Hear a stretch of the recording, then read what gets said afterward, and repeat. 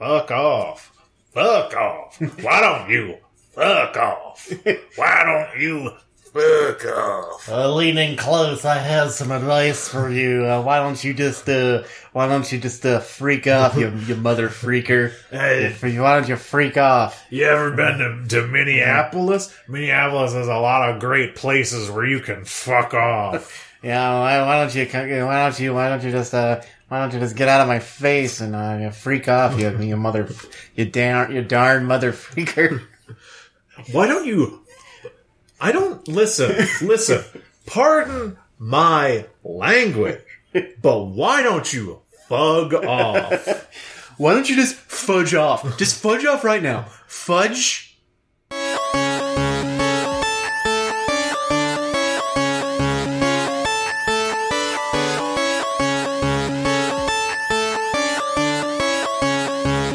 Zero credits.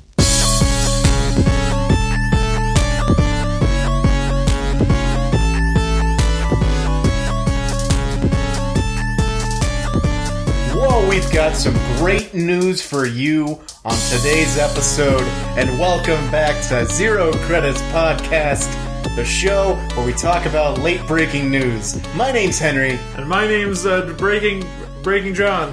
And together we're Henry and Breaking John, interrupting your regularly scheduled podcast to bring you what's happening in the cultural zeitgeist right this second. That's right. You thought you were listening to an episode of Zero Credits, but I've got news for you. We've interrupted that for a breaking news episode of Zero Credits. We've got all the news for you. We got sports, we got anime, and what the fuck is happening in Oregon. That's what we have for you tonight, and we are going to hit all of it. I don't know when you're listening to it, but now it is 6 p.m. and you are watching the news. Wait, every like breaking news, every major station in the past has had like a breaking news like ticker noise, like something to alert you, like a ba-da-da-da-ba-da-da-da to let you know that there's breaking news. It would be sure swell if we had one of those. Yeah, so let me see if I can like try to think of any kind of iconic noise to let people know that news is about to break. Oh, I know. That's right. On this episode of the news, we're sponsored by Torpedo Extra IPA from The Wedding. Thanks, Sierra Nevada. And they didn't actually sponsor it. We bought it, and we have a ton of it, and it's warm. It is, it's about the temperature I'd like an IPA to be, really. Oh, I forgot.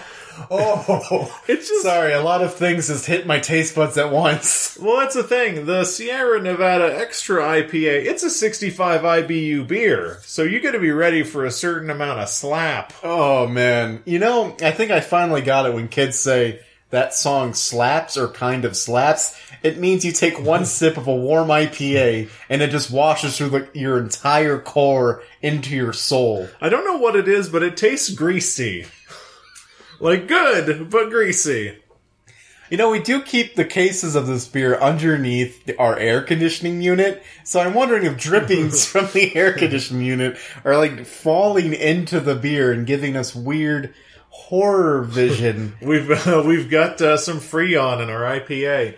How familiar are you with IBUs? IBUs, intercontinental ballistic missiles. Exactly. IBUs, it's a super useful thing for people who like to enjoy beer, but no one really knows what they are. Oh, are they like midichlorians in the bloodstream? Yes, they tie the universe together. What I would like a PSA for people, if you're out there enjoying beer and you don't like IPAs because they're bitter and they like sit on the back of your throat, kind of like earwax. Oh yeah. Look out for your IBUs. IBUs are your international bitterness units. Oh, like Scoville. Yeah, it's like a measure of bitterness. The higher the number, the more bitter. So if you want to enjoy IPAs, but the thing that you don't like about them isn't necessarily that sweet, hoppy, soapy taste, but instead the bitterness that comes along with it, look for low IBUs. Wow, that's very informative. Unlike the news, which we are parodying tonight. And just like tonight, we're going to have some gaffes, some bloopers, like the real news. Like when I just said parodying. Parody. That's going to be... There's going to make... no, YouTube poops aren't a thing anymore. Are they not? Machinima. Machinima. They're going to make a... they're just going to make a video of you going parody. But they're gonna set it to like the Migos, like Versace flow. It's real good. So, unlike real news broadcasts, we're going to start with sports, because I don't know how to write a news broadcast, and I don't know what our demographics want, but we're starting with sports. Yay! Wait, can I throw it to you for sports? Sure.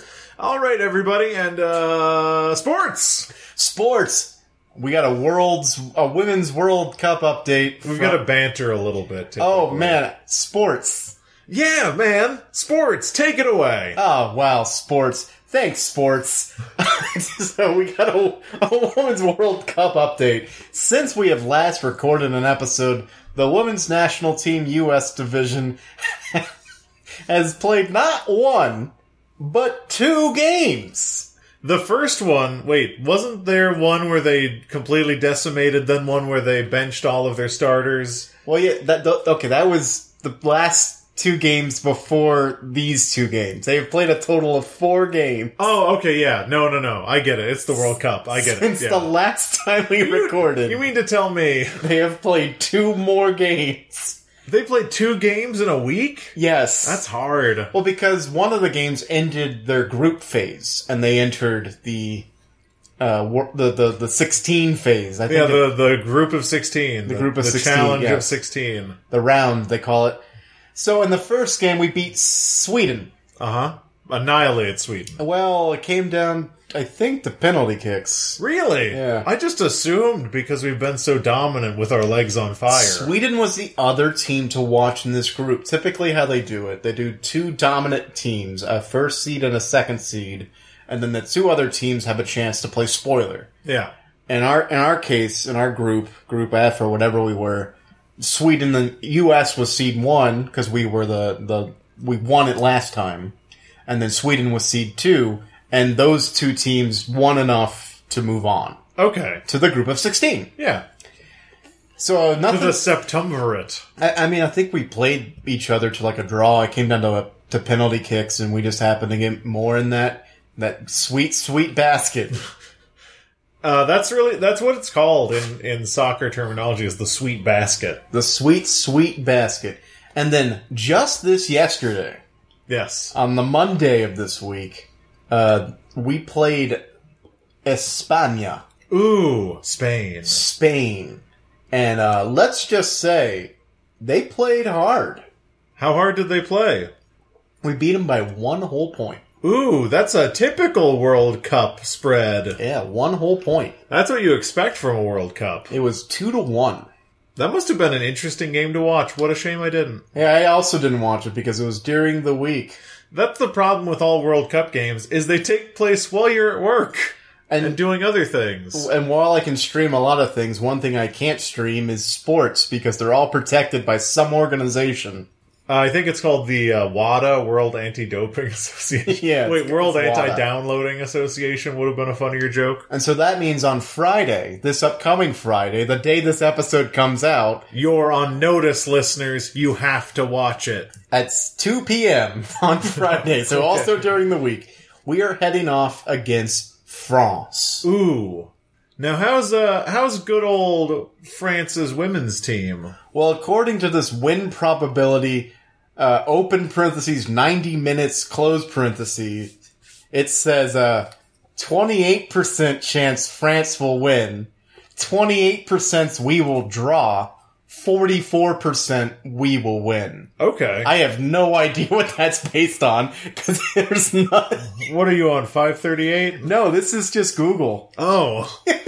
That's just Google throwing its hat into the arena. Google is just kind of showing its hand a little bit and showing that it has access to a probability machine that... I don't know. It might just be from 538. I'm going to assume it's from 538. I can't tap on it. Oh, no. It doesn't bring me nowhere. Terrible. Well, I hope we win, because... That would be nice. Jingoism. Yes. Fuck all those other countries. Yeah, no, that's... The World Cup is the only time where it's okay to be jingoistic, as our good enemy Jeff once said. Yes, he loves Jinjos from Banjo-Kazooie. That's the joke. That's the joke that we made for a very, very long time. So we wish you well, women's national team. I just wanted to do a quick little update because that's just one thing that we're keeping our eyes on. Yeah, I mean, now that Game of Thrones is over, we have to watch the real game. Of Bones. I didn't want to say Game of Balls. Game of Balls is a very different thing. Anyway, Yeah. so that, unlike a certain other week, the sports segment of this podcast is over. Yeah. Let's just take a quick moment to name our favorite Game of Balls characters. Of course, there's Jamwell Gnarly. That was way too quick for me. What the hell? How did you do that? I don't know. But he's my favorite. Anyway. Wait, there's John Balls. There's John Balls, which of course it's because if you're born in the Balls region, a bastard, your last name is of course Balls. Yes. And then there's the mountain that rides. Yeah, so this is hard, but you you just had one in the chamber. Yeah, it was really the universe spoke to me on that one, and there were no other good ones really at all. Wow. Well, to move this news broadcast along, the teleprompter is telling me we have an update to another thing that we are keeping our eyes on. Oh, that's right. That's correct. Because I have to throw to you. Take it away, Henry. Actually, I'm going to throw to you because you're the one who spotted this earlier today and sent it to a certain group chat. So why don't you give us a little update on what's going on in the world of entertainment? So I would like everyone to know that as of today, being when the podcast is recorded, we are 38 days. When the podcast comes out, we are 35 days from the release of the single biggest movie phenomenon in world history. Potentially, they're saying maybe the best movie ever. And I have read projections, like people are celebrating because Endgame has just caught up to Avatar's first release money goal total, box office smash money. Yeah. But That's what they call it, smash money. But I really think this one movie coming out in 38 to 35 days will be able to single-handedly dethrone both of them, because that's how popular and good this franchise is. This movie is going to be, quality and money-wise, Avengers Endgame plus Avatar. Combined in quality, and we're talking, of course, about the magnum opus of whoever the fuck is directing it, Hobbs and Shaw. Hobbs and Shaw, the first official feature-length spin-off in the Fast and Furious cinematic universe. This is the first time that the vault has been opened, the characters, the bear is loose, and people can do whatever they want in this franchise, and I personally couldn't be more excited. Just to give our viewers some quick stats, we've watched 8 of these movies, talked about them for about 20 hours. We are at a deficit of 5 Coronas, which we have to make up in the next viewing.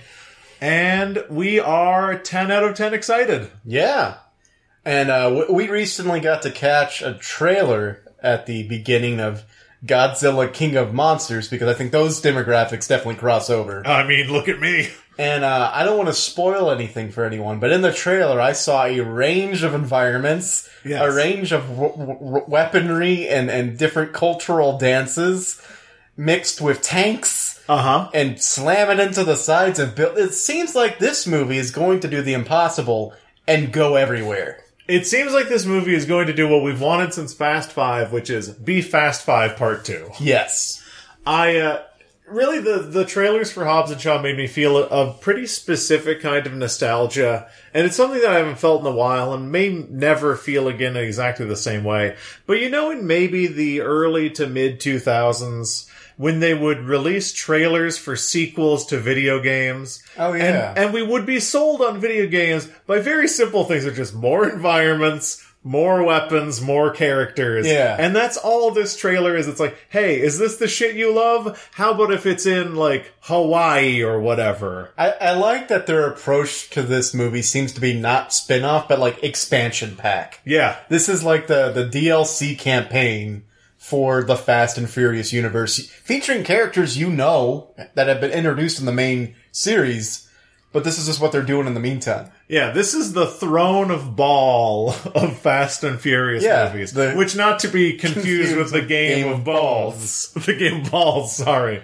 Not to be confused with the game of balls, but it is the throne of balls. The throne of balls, the Diablo 2 expansion that adds like 30 billion hours to the game. Yeah, and that's what Hobbs and Shaw will do. It'll be 30 billion hours long. Oh, I think I'm getting some breaking news from the field. Okay, so I'm just going to say this as I'm hearing it. It seems that Fast 9 wrapped up their second day of filming today. I believe that is true. Yeah, I did not watch the video. I did not either, but Vin Diesel and Michelle Rodriguez. Yeah. Wow, I blanked on her name. I'm having a senior moment. They did a little Twitter video or Instagram video. I don't know what social media they posted to, but it was then picked up everywhere. That they started filming Fast 9. It is happening. It is going to happen, John. It is happening. Not only is it happening, but it's at this point confirmed Fast and Familia too. Oh yeah. This is a Fast and Furious movie, not like Hobbs and Shaw, not a side story. What's side story in Japanese? Used to be addended to a lot of video games. Gaiden? Yes. So this is not Gaiden. Hobbs and Shaw is Fast and Furious Gaiden, whereas this is mainline. This is super Fast and Furious. Yeah, this is Final Fantasy IV. Yeah, this is absolutely Final Fantasy IV. Oh, why'd they call those games Ninja Gaiden? Where's the main ninja story? I think Gaiden just means like hidden or or like hidden. Hidden. Fast and Furious Hidden. Yeah. Okay. Hobbs and Shaw, Fast and Furious Gaiden. But no, I'm very excited for this because I want to see those people in a movie again. I've been very excited for Hobbs and Shaw, as you all have heard. But I'm like ludicrously excited to see these people in another movie. The last time I followed a series this big that was still in progress, it was the Song of Ice and Fire, and that I'm still waiting for the next edition of that. I'm happy to see production start on Fast 9, but I'm not going to believe it's coming out until I'm sitting in the theater with the book, waiting for the book to be handed to me. Yeah. No, see, the problem is, like, names are a problem. So, Game of Balls, of course, is based on the original series of books, A Song of Ass and Liars. That's all. The universe is just speaking to you in precise moments. It is. That's not how news works. We're supposed to be handed cards. So I do have a quick update, if we're done with Hobbs and Shaw, if you had any other action items. Well, I just hope that they can pull it out and everyone gets to go home happy. Over to you, John. Yes, I do. I don't know. There was a fair amount of Fast and Furious drama that came out, and there's a time and a place to talk about it. Maybe during the supplemental reading of Hobbs and Shaw, which will be super long. Who knows? But I hope that everyone's happy. All the beef seems to be squashed. Hatchet's buried. So hopefully everyone just goes home happy. All right. So what you just said in a roundabout way is there is some beef. But it seems like maybe they have worked it out. And you hope they pull it out and everyone gets to go home happy. Yeah, so a pretty original thought, I think. You just repeated everything I just said. Anyway, back to you, Henry. No, just kidding. It's me. Could you imagine a news broadcast? Over to you, Frank. Actually, it's me. Fuck you. Fuck you, Frank. So I would like to update everyone on something that we've been kind of following throughout time. And it's something that's growing, and we try to stay apolitical in this podcast, which will only get us so far. But I know that we have been covering the Democratic presidential hopeful field as it is ever expanding. What are we up to? Like 2,500? 25 is exactly right. So I said 2,500. Over 2,500 is exactly right, but multiplied by 100. Okay. Now, there's 25 presidential hopefuls in the Democratic field right now, and 3 were added to the race recently, so I think that it might be in our best interest to introduce them to people on the podcast. Of course, the first one is Frederick Pokemon. Frederick Pokemon is running a pretty strict campaign. He loves handguns. Like, his whole campaign is, like, he's one of those libertarian Dems. He's really big on handguns, and he believes that we should cancel all debt that is held by people who own handguns. And he wants to expunge handgun laws. And he would also like to replace the SNAP Affordable Food Program with bullets. Wow. Yeah, he really gets to, like, those Midwest kind of centrists, because they're like, oh, he's the daywalker. He loves guns, but he's a Democrat. I love him. He's going after a certain base that he's hoping to build his entire platform on. In this case, it's people who specifically like just handguns. Yes, Now, how does he feel about assault rifles and other, like, shotguns? Does he think that's too far? punishable by execution, last I heard. Punishable by execution via handgun. Absolutely. All other forms of execution will be outlawed, and you can only kill people via handguns. I am against the death penalty unless it is carried out by a handgun. That's pretty much his, and what he wants to do is, you know, we all kind of agree that saying the Pledge of Allegiance in schools is outdated. He will now have all children field strip handguns and put them back together. Interesting. And then dry fire them at their teacher. That's horrifying. It really is. Oh my God. Whatever his first name, Frederick Pokemon, not a great guy. I'm calling it now. He's probably going to come in, I don't know, 30, 40% of the vote. Wait. 30 or 40% of the entire vote, or just the Democratic vote? Who knows? Who can Okay. say? I'm not 538. Alright, well. I can't believe you're going back to this tired old well, is the slogan for our next candidate, Will Wells.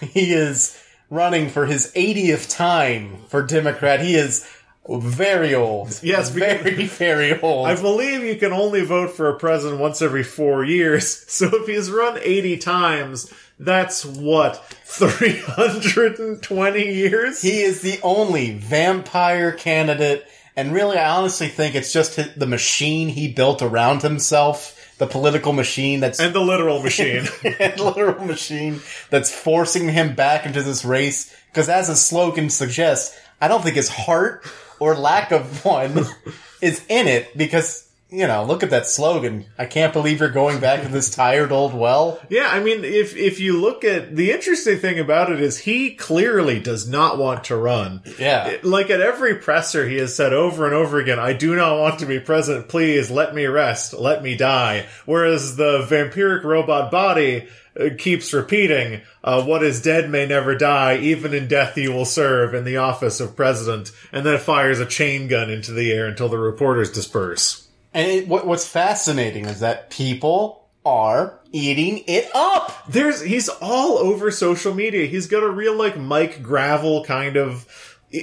Now, you can tell some things that he tweets aren't written by him. Definitely. Like, the ones... his meme game is on point. He's got some really funny ones out there. You can tell, like, this one right here that I'm pulling up in front of you. I love life. I love the sun. I am not a vampire. Very funny, because we all, as we know, he is the only vampire candidate, and he's been alive for literally 320 years. Yeah, I mean, if you look at all the comments, it's just same, legend, same, yes. People are eating it up. And this one, I mean... People like to get a little avant-garde with which, as old as he is, you wouldn't think he'd do this. But this one just says in all capital letters, President. He's letting people know where his goals lie. Yeah. And he's just saying he wants to be president. But maybe he doesn't. What I really like about him is you have no idea where he stands. Yeah, you have no idea where he stands because he's somewhere inside that giant vampire robot. Plus, like, he has a shade-giving, like, umbrella network, so you literally can't see him. Yeah, you cannot see him. It's a real Ghostwire Tokyo situation. So, yeah, we wish you well, Will Wells, and, you know... Can't believe we're going back to this tired old well. Many blessings. Now, of course, we do have a third person who's entered the Democratic race, and I don't want this to be asymmetrical where I come up with not come up with where I state factually the name. So I'll say his first name because we all know people have been waiting for this person to enter the race for a long, long time. And we're gonna say it together. All right. 3, 2, 1. Myron Bears. That's right. Mark Maron Bears. Mark Maron Bears, oddly enough, the Wisconsin candidate for the Dems, number 25. He actually got a jersey made because he was the 25th person to enter the race. Myers Bear 25. Yeah. Elect me for 2020. It's very confusing, very long, and it doesn't actually fit on the jersey. It's very strange because after he got the jersey, he immediately requested that it be retired in the Staples Center. They had the whole ceremony where they lifted up and you never played for any of the teams at the Staples Center, but he wanted it to happen. The first politician whose jersey has ever been retired at the Staples Center, which I assume is a hockey arena. Absolutely, the Staples Center is a hockey arena. You got that in one. Slap shot. But Mike Myers... Is it Mike Myers Bears or Mark Maron Bears? I'm pretty sure it was Mark Myron's Bear. Mark Myron's Bears. He's an interesting candidate because he really only has the one position. And that is left defense. He only...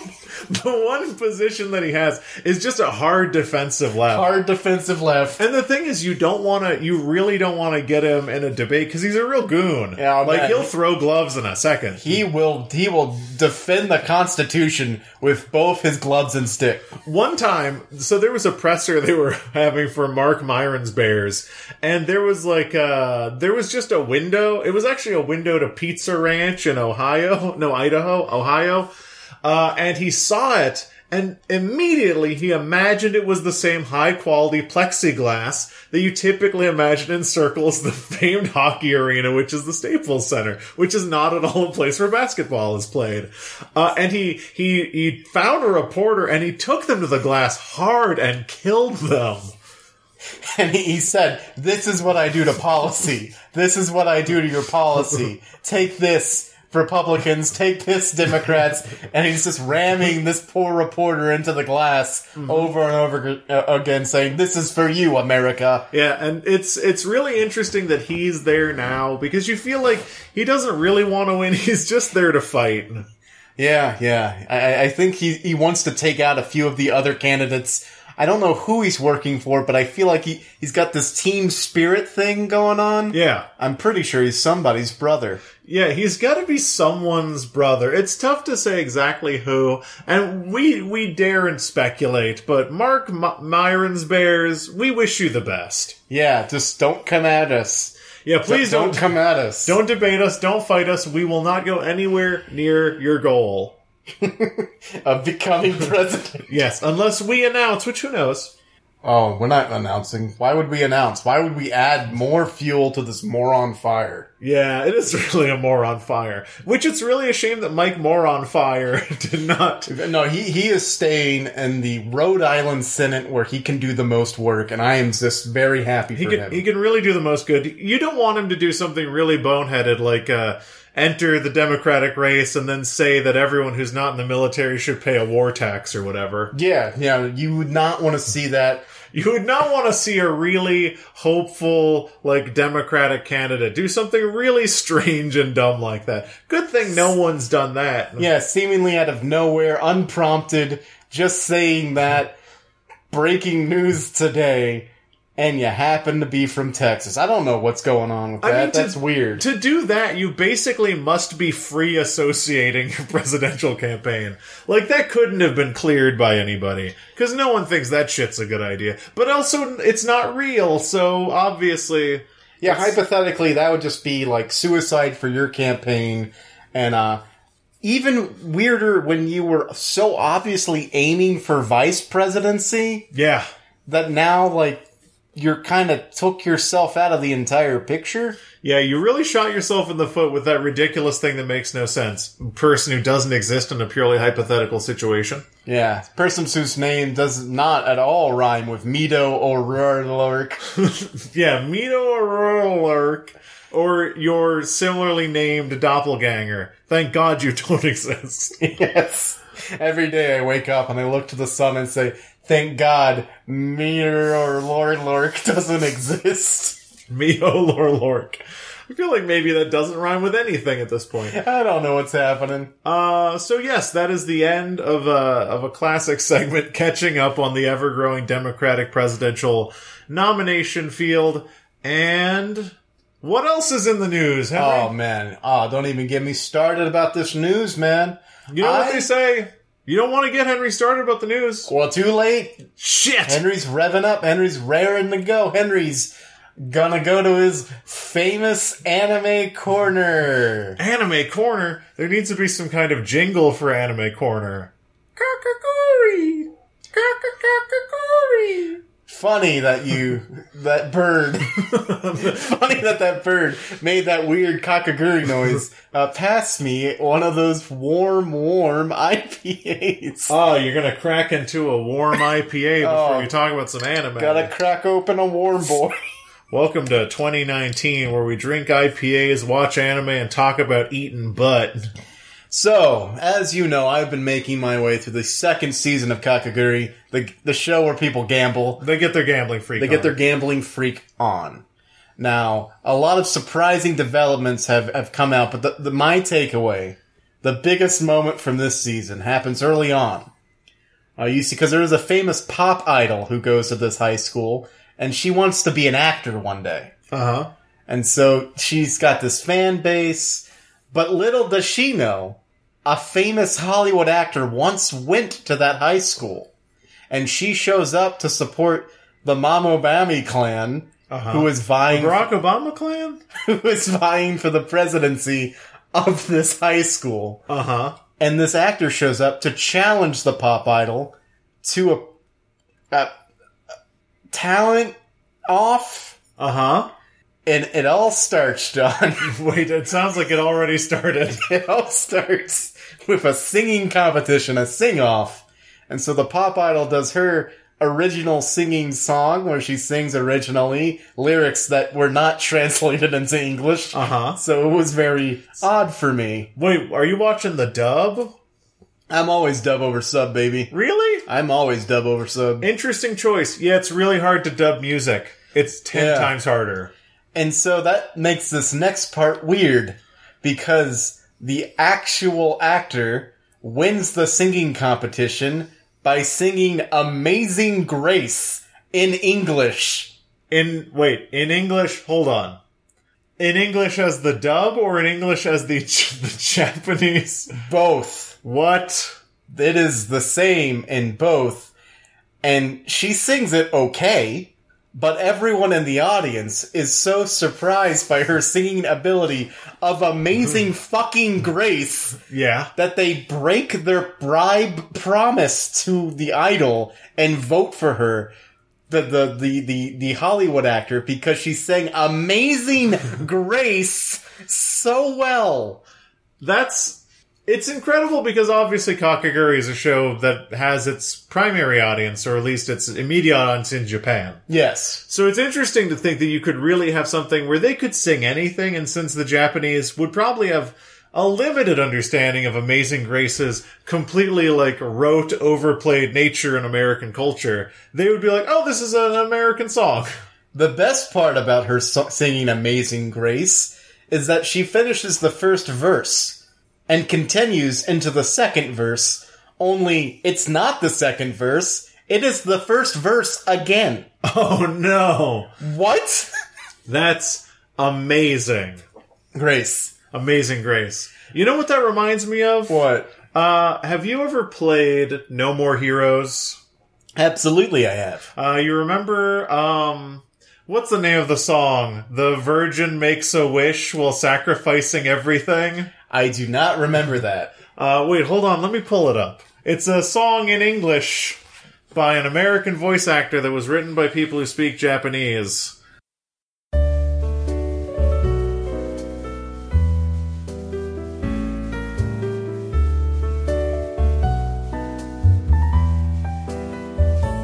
Despair, the end of the world. I hear the rising phoenix in my dream, and the virgin child made a wish upon a star. That night her mother talks no more. Cape of hope, the end of the dream. Shining fish splashes in a stream, and the virgin child loses her heart and soul. That night her mother's eyes see no more. When the wind blows, a virgin child's gone, sing a song, such a pretty melody never heard before.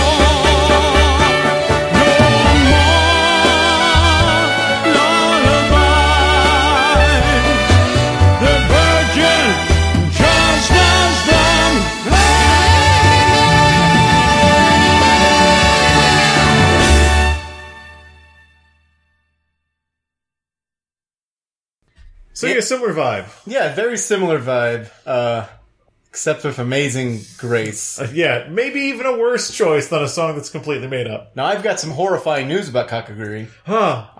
We're caught up. Oh, you're caught up to Kakaguri. Season 2 catches up with the manga. No!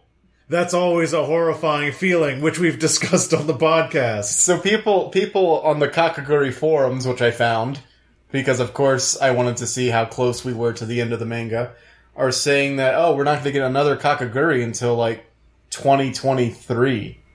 I am sad. That also seems unlikely, but maybe people have moved away slightly from the filler culture of making anime From what I for can TV. From what I can tell, Kakaguri, the anime, follows the manga very well, very closely, only it takes certain events and puts them in a different order for different reasons. Yeah. So all of the events you see kind of happen in one way or another, but they're in a different order. I mean, as long as you're effectively, like, telling the story, you can switch it around. I just want to know what happens to the Momobami clan. I want to know what happens to the Momo clan, too. Are they going to take over the presidency, or is it going to go to our protagonist, whose name I have still yet to pick up? Is it Kakaguri? No, it's the name of the school for the last time, John. Oh, sorry. It has been 26 episodes. I don't know anyone's name on the show. Wait, can I make a guess? Yeah. Shinji. No, that's from another one. Oh, sorry. No, it's a really terrible feeling. I felt that way after I watched the first season of Attack on Titan. And then I proceeded to never watch Attack on Titan again. There are names in Attack on Titan? No, I felt that same way when we had, like, caught up, and I knew that I would not have more for a long time. Oh, I think 2 seasons have come out. Have not watched it. I'm pretty sure... Completely lost interest. I'm pretty sure season 3 is airing right now. Yeah, I lost interest because I waited so long, but I really want to watch it because I love me some Attack on Titan. I think what I have learned from my anime watching days is that it takes, like, 4 seasons for me to learn the protagonist's name, and from there I might pick up, like, 1 or 2 more. You know what, I think the only thing that I learned from my anime watching days is, you should just watch Yu Yu Hakusho. Oh, I know that one because the protagonist's name is Yu Yu Hakusho. Yeah! See, I liked when they used to make the protagonist's name the name of the anime, like Inuyasha. Or Tenchi Muyo. Any of the Tenchi Muyos. Yeah.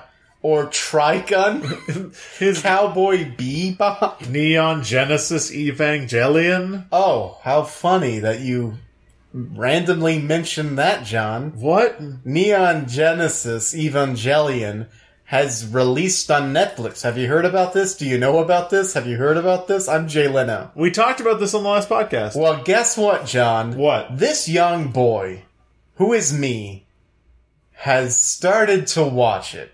For the first time in your life. For the first time in my life. But before we get to my reactions, I'll have you know that people are not happy with the Netflix adaptation of Neon Genesis Evangelion because they've changed a few things from the original airing. Wait, why would they change things? Maybe music license issues. I maybe guess that's other possible. issues. That show did come out a hell of a long time ago. But one thing they changed, and I am appalled. They changed the opener. Wait, what? They changed the opener, and I'm going to show you the new opener right now after this ad loads. Okay. Okay, yeah. Okay. Do you know what this is? You read it, didn't you? Yeah, I did.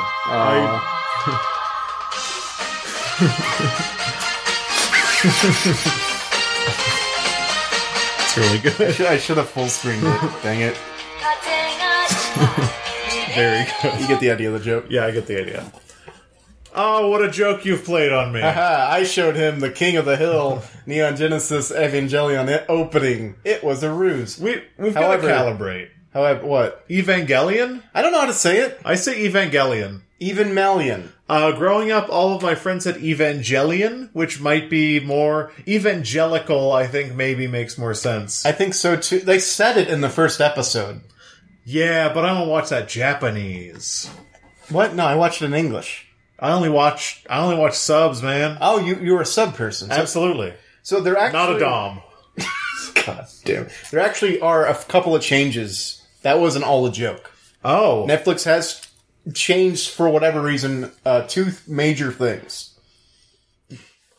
Change number one is that the ending song is no longer the cover of Fly Me to the Moon. That's fair, I guess. It's now just like a random sad piano music. Great. That's not cool, but... I in the Japanese version, in Japanese Netflix, which is apparently a thing, the song is unchanged, so it might be U.S. music licensing. The Frank Sinatra estate is very litigious. Mm-hmm. People genuinely have a very hard time with Sinatra songs. And then the second big change would probably affect you, because this version of Neon Genesis Evangelion... Evangelion? I don't know how to say it, man. Let's say Evangelion from now on. Okay. I'm not going to remember that. Evangelion. But it got a new English translation for the subs. Okay. Brand new. Okay. Done for a modern take on the series. Okay. And it rewrote or retranslated or reinterpreted the relationship between Shinji and his male friend whose name I do not remember. Oh. Because I have not met him in the anime yet. Completely forgot his name. Starts with a K. Karuabi. Kaoru? Karu. Yeah, maybe. Something like that. Reinterpreted their relationship to be less gay. Why would they do that? Because their relationship is very gay. I mean, their relationship is very ambiguous, but that relationship exists in that way for that reason. Okay.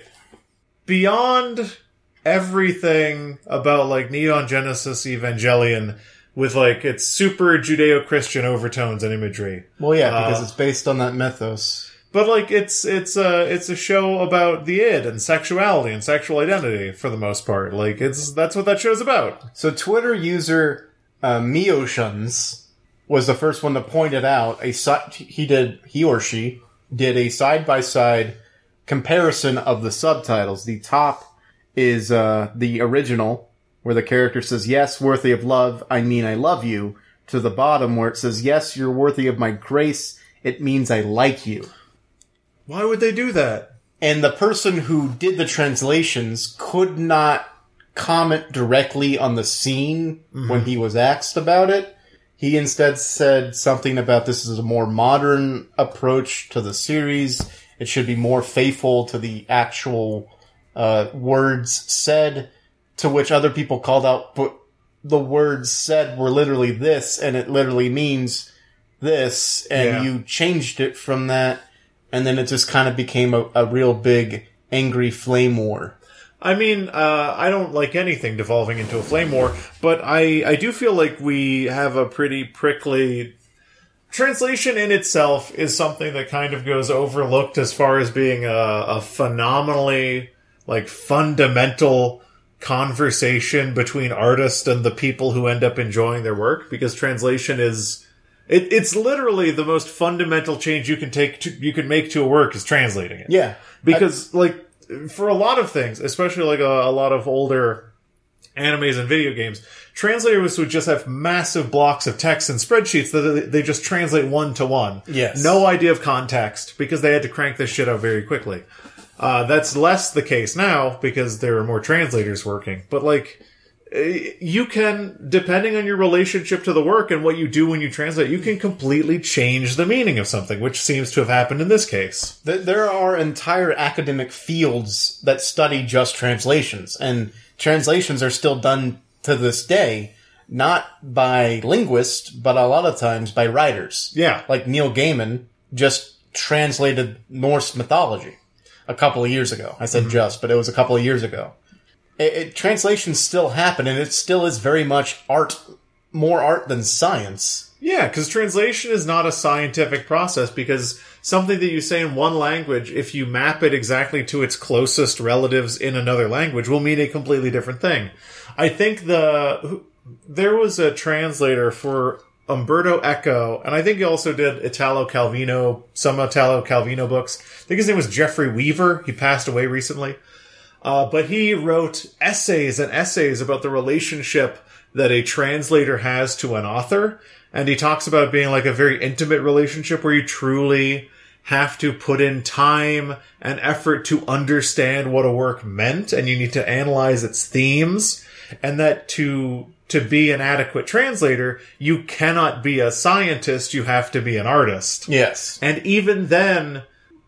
a very good translator is going to give you something very close, but it's still 90% original intent, 10% the intent of the translator.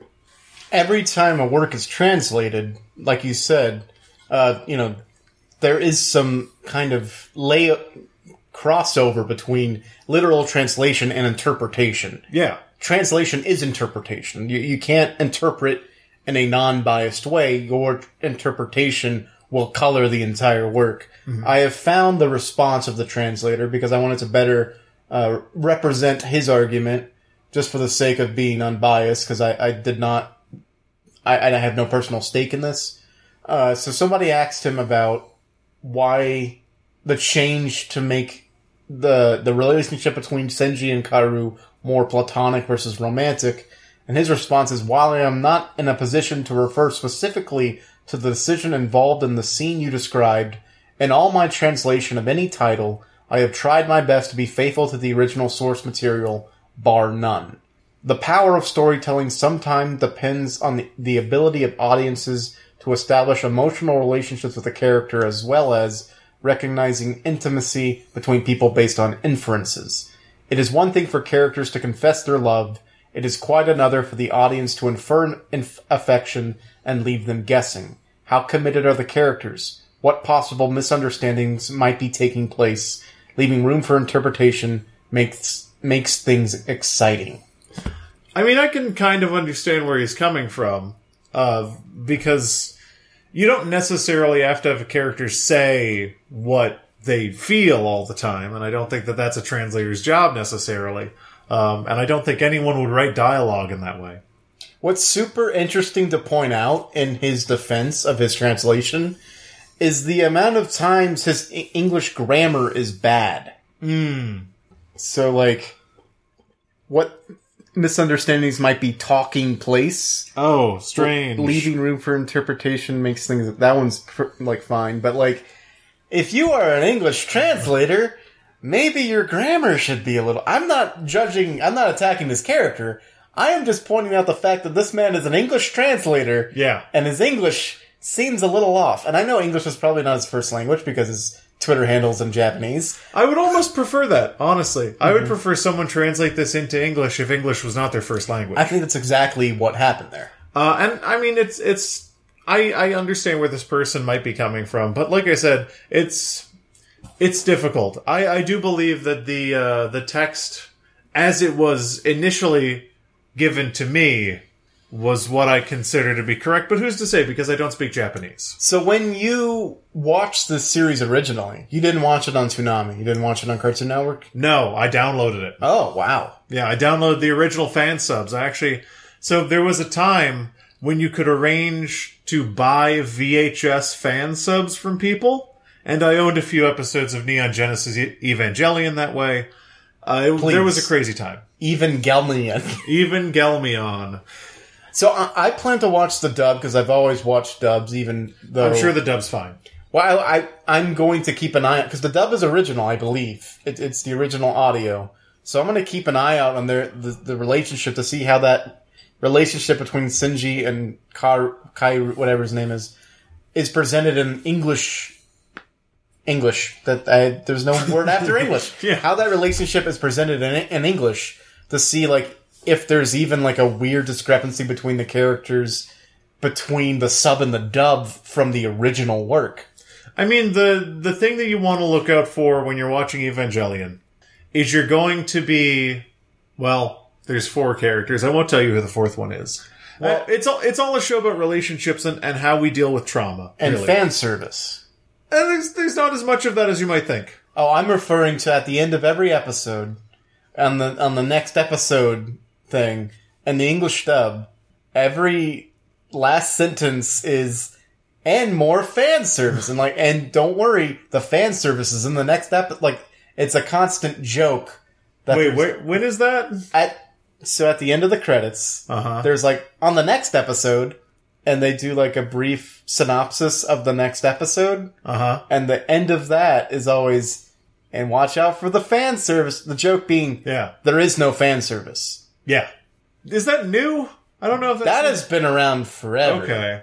I might be totally wrong. That just doesn't... It does... I don't recall that. Well, it was in the English dub. It wasn't in your stupid Japanese subs. It wasn't my sweet, sweet subs. Actually, it might be in the Japanese subs, but if you got fan subs, they might have left it out because they thought of it as a distasteful joke. It's also been years since I watched it, but watch out for the relationship between Shinji to Kaoru, which I think is what his name is. I have no idea what his name is. Shinji to Rei, Shinji to Asuka. Those are the big ones that you look out for. Those are the ones where you hunt and pick your themes. Who the fuck is Asuka? Don't worry about it. I actually met Rei. She's got blue hair. Rei has blue short hair. Evangelion. She seems very fucking injured. I don't know where this is going. Neon Genesis Evangelion is good. So I have watched the first episode of Neon Genesis Evangelion. And so far I have to say is, I get it. You get that it's good? No, I get it. I get what it's doing. It's a subversion of the typical, mech anime where the protagonist is a gun-ho kid. It's no, the realities of the situation is this kid literally fucking showed up 5 minutes ago and you're shoving him into the most dangerous situation he's ever been in, and everyone around him is counting on him because they know the stakes, but he doesn't fucking know the stakes because he just got there. So yeah, he's gonna say no.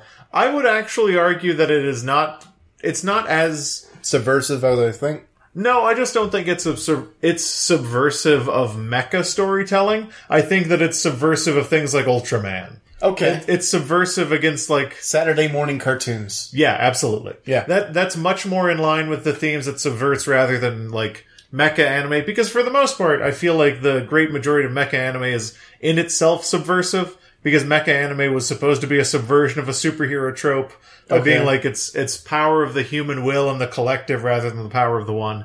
But no, that's more what it subverts in my opinion. But every art is open to interpretation. It's a good show. So the point is, I'm going to be watching 1 episode a week. Ooh, you should be done pretty soon. And there's 26 episodes. We'll be done by the time that's half a year. I mean, I'm okay with that. So every week, look forward to my... Hopefully, if I get to it... I'm going to start rewatching it as well, so maybe we can keep on the same track with it. Catch up with me. I have seen 1 episode. I've seen the show 3 or 4 times. I have seen clips from the EVA. How do you feel about your relationship to your father? OVA. Because back in 2014, they redid the whole series as 3 movies, remember? Yep. Yeah, I've seen clips from that. Oh, you haven't? Have you? Well, everyone knows what happens in End of Evangelion, and that's really the least interesting thing. I also randomly, it was on in the background because I used to watch Toonami on Saturday nights. I have seen the part where people say congratulations with zero context. Wow, interesting. I mean, I have no idea what's happening. everyone knows. What are you saying? Just have fun with it. Enjoy. Anime's good. Anime's good. Baki. Congratulations. I've watched zero more Baki. That's fine. You just stopped before the best episode. I want to see them sing. Look, it's a very gruesome fucking... No, There's it's not. so much goddamn blood. It's not fun to watch. I'm right with you there. That's all I had to talk about, but we still had like 10 minutes left. We still have 10 minutes left, hey? Yeah. Hey? Eh? Yeah, we still got like 10 minutes left. Well, I think I know what we can talk about. Oh. I actually have no idea. Oh. Yeah, I was thinking, is there like a Zelda update? Remember, we were parodying a news broadcast We were. at the opening, and I feel by now that we have completely lost the thread. What we can do is we can rally, we can get Oregon! Fucking Oregon! We can get a second organ. Do you know what's happening in Oregon right now, John? There's a pastry shop, probably. Alright, so we're gonna get a little bit political, because it's Oregon, and why not? The Oregon State Senate, John, do you know how it's comprised? Wait, can we make a quick, like, political No. aside What's up? beforehand, like a disclaimer? What's up? It was something we talked about having concerns about. This This is more important. This charade that we remain apolitical in the podcast, we share a concern that it makes us seem like maybe we might be on anyone's side, or sometimes not picking a side is as good as, you know what? Not joining a fight is sometimes as good as starting it. There's bad things happening. The president is bad. Yeah. I don't think, no matter who you are, I think you can look at the situation and say the president's a really horrible, gross dude. Yep. Not good. Yeah. Not good. I want to say We are not unequivocally on the episode. We are not on anyone's side, but we are fiercely anti-president. Yeah, we are not on anyone's side, but fuck that guy. Holy shit. Yeah. Oh my god. Like, Jesus Christ. Yeah. Fuck that guy. Oh, man. Anyway. Oregon. Do you know how the state senate is comprised, John? You don't. I don't. There are 18 Democrats and there are 12 Republicans in the Oregon State Senate. You need 20 people to comprise a quorum to be able to do any business legally. Mm-hmm.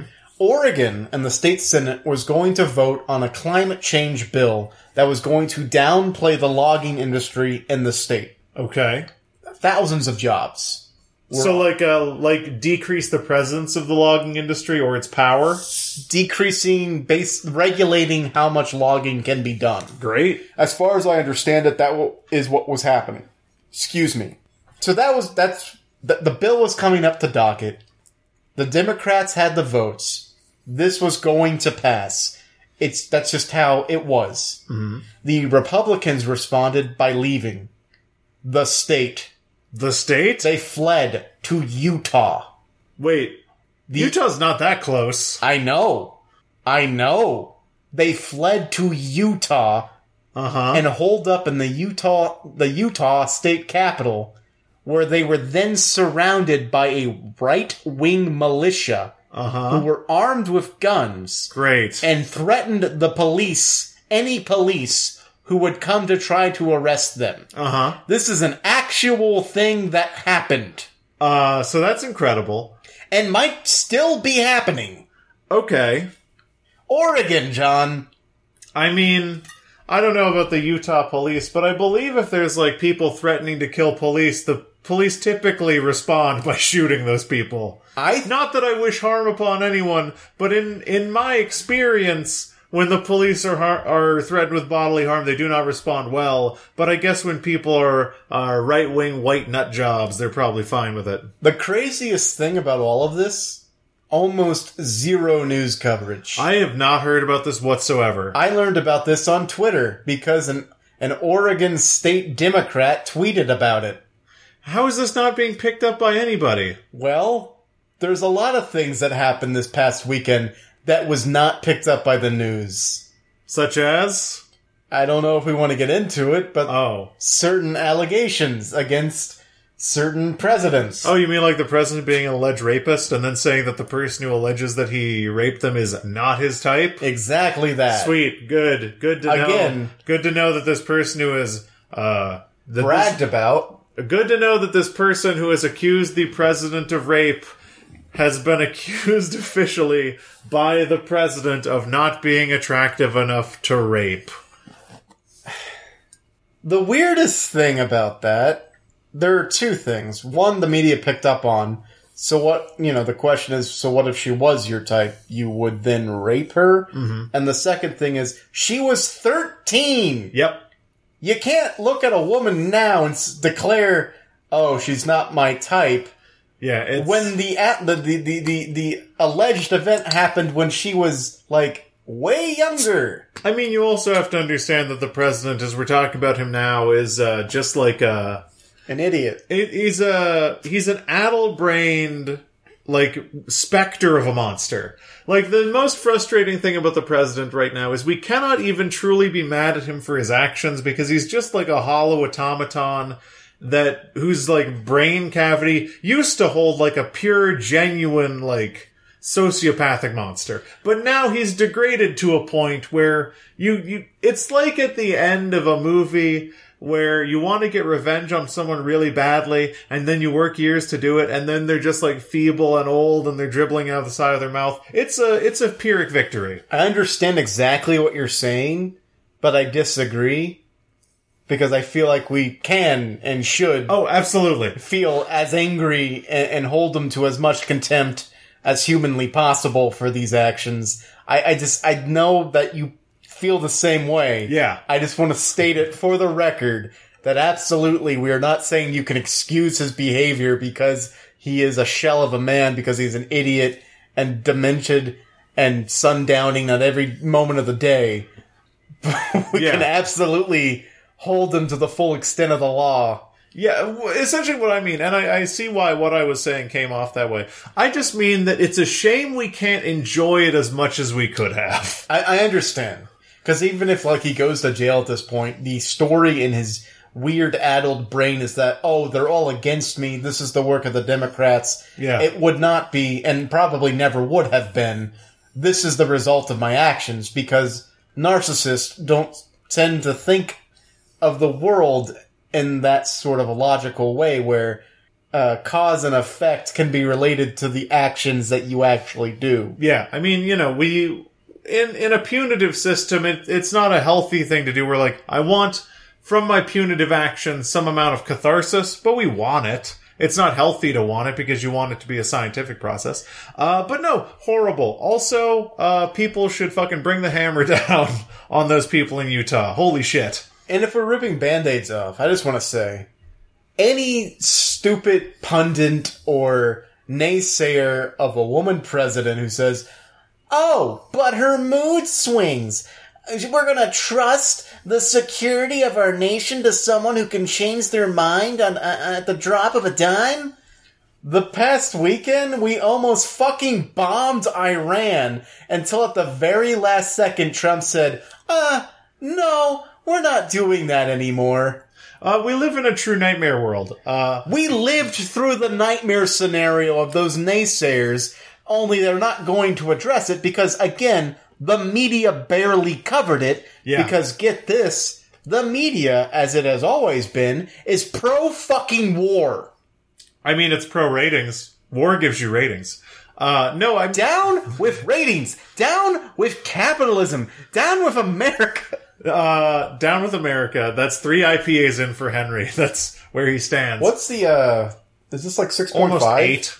Jesus Almost 8. Christ, I can really feel this. This is going to be bad for the next couple of months of the podcast. It's an extra IPA, so we have to learn to pace ourselves. 7.2! Yeah, it's high. Maybe we do 2 a week instead of 3. I mean, we did just say down with America. But no, it's been about a year, I believe, since we get political. But no, I absolutely agree. I don't think it's been a year. Longer? Less than a year?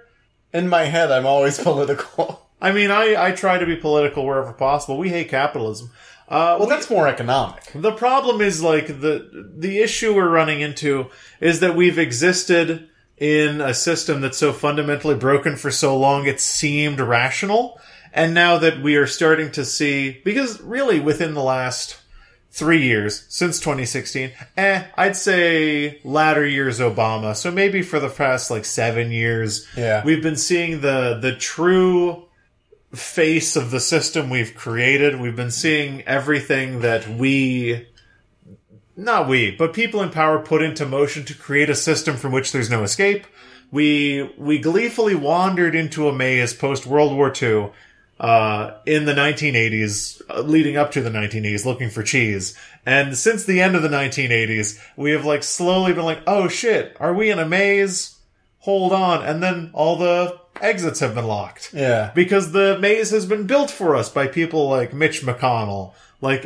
We live in a system where it is so impossible to register outrage in a meaningful, actionable way to, actually take political praxis into our own hands and see individual change happen, that the system can do whatever it wants to us at this point, unless we fight really, really hard to change it. We have to fight so hard that it is completely demoralizing.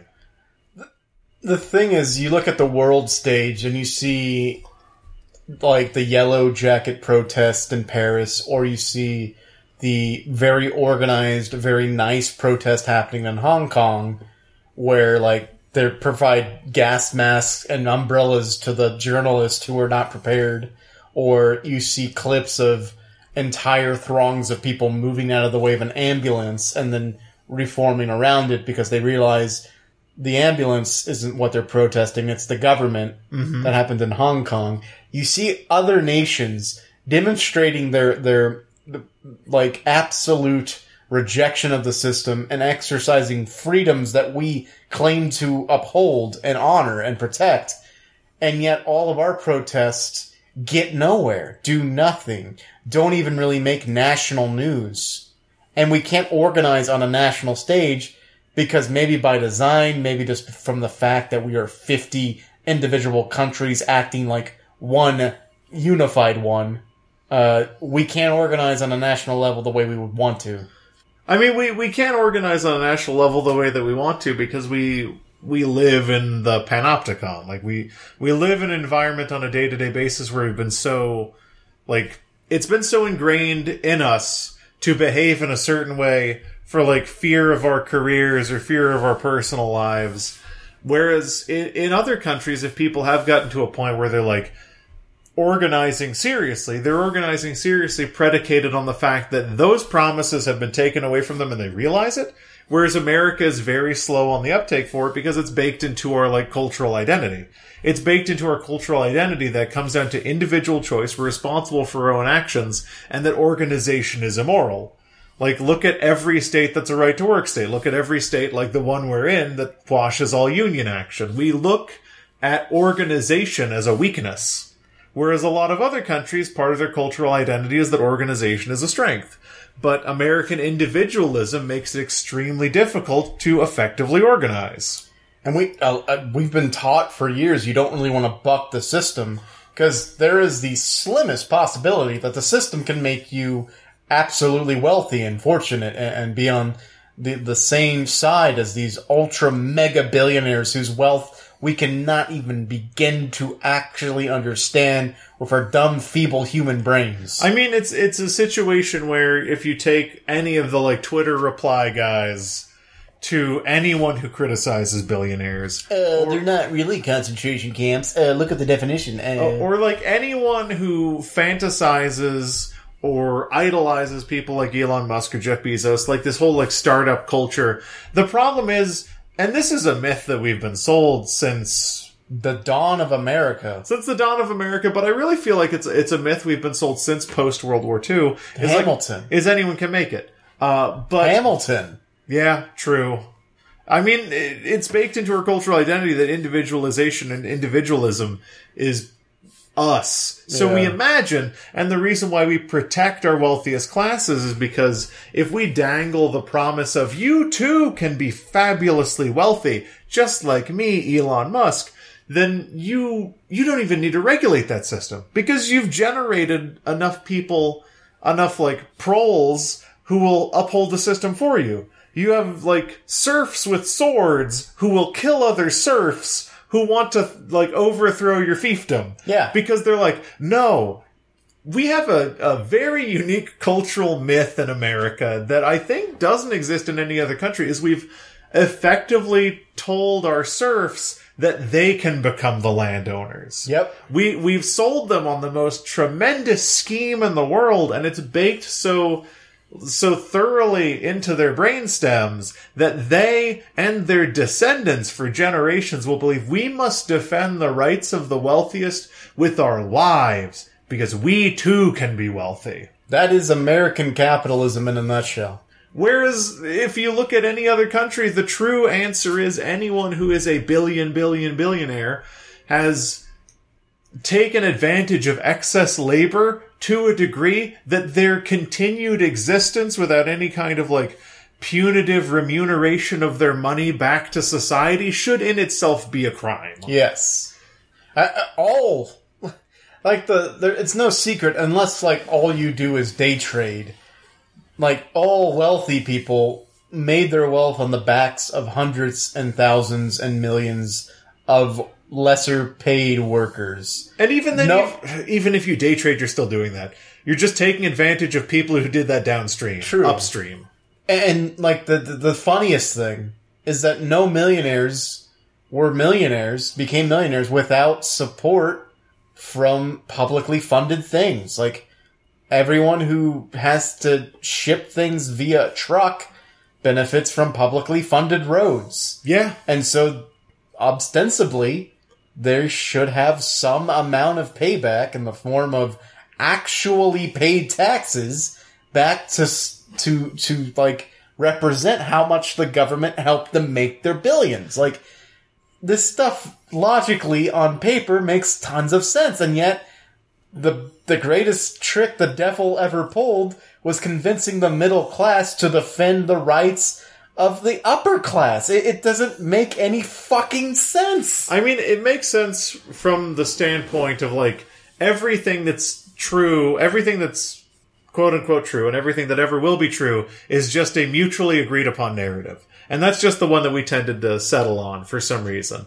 And the one that's been beaten into us by ruling classes. But I mean, if you look at people like Jeff Bezos, and you look at people like Elon Musk, the truly fascinating inflection point is that they have become as wealthy as they have, taking advantage of tremendous public largesse. Yeah. Because we like to say that America is not a socialist country. It absolutely is.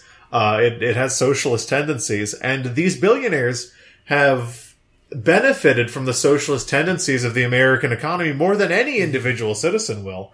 And then the inflection point that I'm referring to is that what they've done is they've started to, like, denigrate and usurp the public goods that allowed them to exist in the first place. Amazon's 2-day shipping is, like, ruining the logistics and shipping industry. Yeah. Like, it's ruining the planet. 2-day shipping is extremely carbon expensive. Oh no. 2-day shipping is... Free 2-day shipping as such a strong incentivizer for consumerism and cross-country shipping is doing way more than buying a fucking SUV would do. Oh shit. And then you look at people like Elon Musk who want to create a private boring company to create proprietary highways that just serve Teslas. Whereas if you look at a place like Boston, they bored tunnels under the city to build their highways to put parkland on top, and that was a public good. And it was for the best, and it was for everyone. Whereas we applaud fucking Elon Musk, and all he's doing is creating a means of transport that's only available to people who have purchased his product. He's monopolizing high-speed highways. He's fucking over the highways that have allowed him and his stupid fucking cars to exist. I want one of his stupid fucking cars, though, because it's electric and therefore... good? No, I mean, fuck Elon Musk, but buy an electric car. Buy a Tesla, even. Like, but fuck Elon Musk. No, you can buy a Tesla and fuck Elon Musk. Like, you can give him money for his car, but also oppose him and vote for legislation. Because How do we separate art from artist? It's impossible. But I mean, you can buy a Tesla and still completely kneecap people like Elon Musk and Jeff Bezos. You just have to be active, and you have to vote, and you have to demonstrate. That's it. I've voted my entire 9 years since I turned 18. Here's what you do. You rack up the victories. City of Austin, right? Oh, we had some really good victories in this past election. What is it? Lake Travis. Yeah? So Lake Travis, there was about 800 or so properties, I believe, that border Lake Travis that since the 80s, either an injunction or a law was passed that made it so those properties would not pay property taxes. Now they do. And those properties, it's lakefront property in one of the biggest, most like up-and-coming cities in America. Those are multi-million-dollar properties. Yeah. And the fact that we overturned that oversight and are forcing them to pay taxes, you can buy a Tesla, just make people with mansions pay taxes. Like, all we want to do, I'm not a centrist, like I'm a super leftist, but we just want to bring things back to center. Make people who owe taxes pay taxes. It's not that hard of a sell. You can vote for that legislation pretty easily. Yeah, and I'm not a centrist.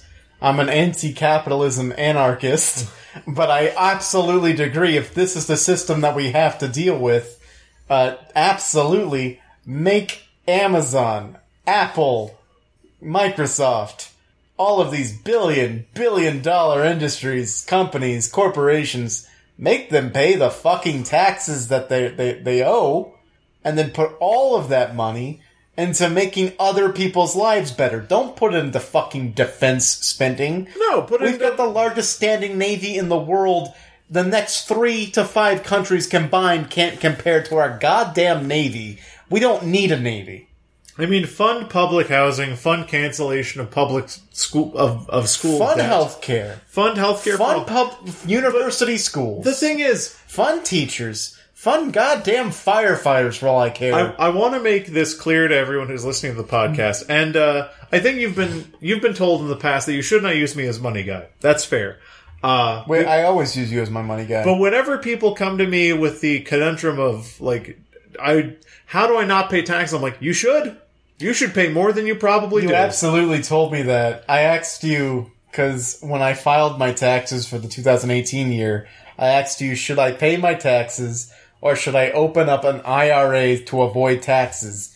And your advice to me was, paying taxes is a civic duty. You should absolutely pay taxes. And my response was, LOL, good joke. I'm opening an IRA. Yeah, and it's just because we've incentivized people to do it, because you're buying into the American myth that that's not your responsibility to pay taxes. I pay taxes every time I buy a stick of gum from the local apothecary. Yeah, and you probably should pay twice what you pay. Fuck you, dude. Yeah. Taxes are fun. Good, like the taxes that actually fix A stuff. stick of gum is already $10, John. But no, the thing that's really interesting about this, and the way that I look at day-to-day political praxis for people who do want, if they do want it to be moved left, which I do, and I believe you do, and maybe your listeners do as well. No, I want the system to be destroyed. Death to the Americans. What I propose is not a compromise, but I mean, it's not fully automated, like, gay space communism, which sounds fantastic. Hold on. I would really like that. Did you just say gay space communism? Oh, yeah, fully automated gay space communism. What does that mean? It's what I want the future to be. You want us to all be gay space communists. You know, let's do it. But no, that's the future. But in the meantime... I love that the future is that we're all gay together in space, and we're all like, hello, comrade. In the future, that might be what it is, and I do look forward to that. But what it is in the meantime... Did you mean to say gay space communists? It's a phrase, look it up. Oh, okay. It's pre-existing. But the thing that I want to emphasize is if you are listening to this, what you need to look into is just vote for things that make people pay taxes. And our taxes aren't going to be apportioned well, and everyone in the Facebook comments, everyone on Twitter is going to have their take about, oh, well, and vote from your city level, from your state level. They'll be like, people in San Diego, they voted to build a new state. I'm like, yeah, people don't apportion taxes appropriately. But it's part of a system that exists for a reason. You should vote for things that makes people pay taxes. Hopefully, you will eventually be voting for things that makes the biggest people pay taxes, because those are the ones we should go after. We should normalize people should pay their fucking taxes, and they should pay them at a higher rate. I saw this stupid fucking thing on Facebook that said if there's one homeless child, we do not have room for illegal immigrants. Which is ridiculous to me, because if you then turned to that same person and you said, you should pay more taxes to fund affordable housing so the homelessness crisis gets smaller or goes away, they'd be like, fuck no, I'm gonna open an IRA or house my assets outside the United States of America. Like, I don't want to pay taxes. That's an option? If you have a lot of money. That's more expensive. I just want to say I Googled... Which, by the way, if you want to shield your money from taxes, do a 401k, not an IRA. Max out your 401k. But don't do that. My 401k matching program at my job sucks, so I'm not going to do that. Yeah, but you don't get matched on an IRA, and you can contribute up to $19,000 into a 401k on a pre-tax basis. You can lower your taxable income at $19,000. You're not getting matched on it, but you're not getting matched on an IRA either. Okay, but I'm basically lowering my income into an IRA. Shut up. I Googled gay space communist, and the first headline I have found, fully automated luxury gay space communism. Has the time for universal basic income finally come? Perfect. I love it. I didn't know that was a phrase. It was a phrase that, like, some conservative asshole came up with. You know, people say that conservatives are assholes. People say that conservatives can't meme, but gay space communism... Like, Gay Space Communist would be a great band name. It would be. I think that really got co-opted. One of my favorite things is there's a Twitter user who said, the right is getting good at comedy, and it makes me scared. And I love that when people reply to conservatives being real bad at comedy with Epic. It's real good. There is a... Also, we love all of our listeners, conservative or not. I don't know. There is a subreddit... IPAs make us very political. They do. There is a subreddit called The Right Can't Meme. r/the right can't meme, and it is filled with failed attempts for the right to do comedy, and it's bad, and you know it's not worth featuring. I just wanted to point it out. The thing is with all of my arguments, right, left, guy, girl, different races, doesn't matter. Gay space. People have equal opportunities to be assholes, to be funny, to be ill-informed, to be wrong, to be right.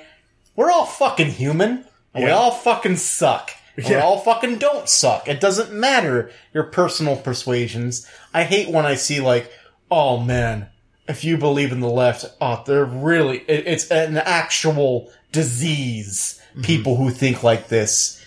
That's fucking genocidal talk. That's, what's that word that I can't think of? That word where you eliminate certain people. Eugenics talk. That's like really messed up shit. No, that's the crime humanity can commit against itself. Having different opinions is not a crime. However, when you have the option to give people something they don't have because they are restricted in the things they can have, when you can give to somebody like healthcare, the ability to not be bankrupt by having something out of their control happen to them, when you can give somebody the opportunity to have affordable housing to a point where they can then get on their feet and afford housing sometime in the future themselves, when you can give people any gift, because the simple fact that we're all fucking human, you should do it. See, the problem is that we name things, and I feel like we've gotten too caught up in the names. We say the right, the left, the Democrats, the Republicans, the conservatives, the progressives, the liberals. Here's the problem. We are starting to increasingly realize, as some countries have, far too late, that the actual political discourse exists between fascists and humans. Yeah. And that is all the war we're fighting. We joked earlier about the 25 people in the Democratic presidential hopeful list, but a lot of those people are fascists. And a lot of the people on the right are fascists. And it's not a left is good, right is fascists. There's a fascistic mindset, and a lot of people have it. It's lords versus serfs. It's megalomaniacal. And we just have to realize that anything that we can do on an individual level, on a state, on a city, and on a national level to fight what we consider to be fascism, the better. Mm-hmm. Because there are plenty of fucking fascists on both sides, and that's all we have to fight against. They're the only bad ones. I think that's a good point to end on. Oh boy. Remember when we were 10 minutes short? Remember we were 10 minutes short? We are now 20 minutes over. Yay! We talked about politics. Bwah, bwah, bwah, bwah. I don't know how to end the news. News. We should play the opening theme to How I Met Your Mother. Because that comes on after... Fucking no, it doesn't. It comes on before. I don't even remember what that sounds like. Sometimes you wanna go where everybody knows your name. How I Met Your Mother. How I Met Your Mother. How and they're always glad you claim. Ba, ba, da, ba. People want to know that it's time for social media plugs, the game. And I edit this week. That means I play the game. It's interesting because I feel like we both weigh the same, but you get drunker faster than I do. So this social media should be fun. Cheers! I don't know how to take that because you're like 6'1" and I am 5'9". I've got a lot of blood. And you say we weigh the same, which means I am over this conversation. We're both overweight. And if you want to get overweight, all you have to do is sit on your ass and tweet at us at twitter.com at ZCPCWHJ, which of course stands for Han. If your BMI is over 30, you're fine. And if you want to send us a longer defense of your BMI, please don't do that. You're perfect the way you are, as long as you're happy, which no one is, so work on that. You can send us an email at zerocreditsisapodcast@gmail.com. You can send us a spleen, you can send us your mean, but please don't send us your peen. We don't like dick pics. We never have liked dick pics. We don't even like our own dick pics. I know one time we were looking at your Instagram story and we were trying to get out of the app when we saw the dick pic, so we were tapping back a lot, but it opened up the emoji thing and we sent the 100 emoji, so you thought we were saying your dick was 100. We didn't mean it and we don't know how to take it back. I think it's not a brave stance to take that no one in history has ever liked a dick pic. We are on Facebook. You can search for Zero Credits Podcast on the Facebook search bar, and we post more on Twitter. And we also are on iTunes and Spotify and all the other podcasting goddamn things. Go to iTunes, leave us a review, leave us a rating. We're up to like 150 listens on Spotify. That's pretty awesome. That's actually very cool. Look, June, huge for us. June is our best month. Juge. For no reason. We are doing Juge. It's my birthday. Hey! Happy birthday, also Kanye. my wives. Alright, and we are also, hey, you go on the street, yell at people, yell at everyone you see. Yell at him, yell at her, yell at them, yell at their. Those weren't words. If you tell 500 people, that's 400 people who will listen. Word of the mouth is the only way we can fight the battle against the fascist, so get your ashes out of your couch and onto that mouch. Mouch is another word for street. Get the fuck out there. Tell people about this goddamn motherfucking podcast. I want to be famous. And that's it. And from everyone here at the Zero Credits, rapidly converting into the kind of resistance-style bunker you would imagine in the book and the film, Dr. Zhivago, we would like to wish you a happy week. Except for you, Jeff. Comrade. Not Comrade Jeff. We gotta make fun of Jeff. It's in our contract. Yeah, you gotta make fun of it. You want to give me like 2 more Jeff things? Shout out to that gin company. Shout out to that gin company, Jeff. What's the name of the gin company that Ryan Reynolds owns? Detective Pikachu. Bye!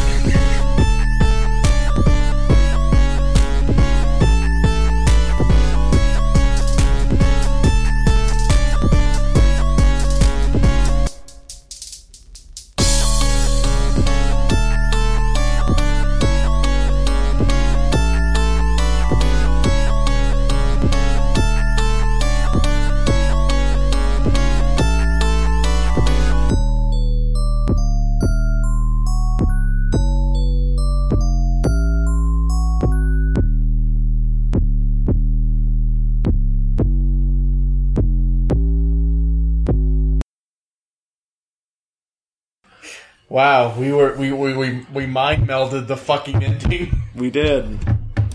How does this work again? Pull it down. Ow!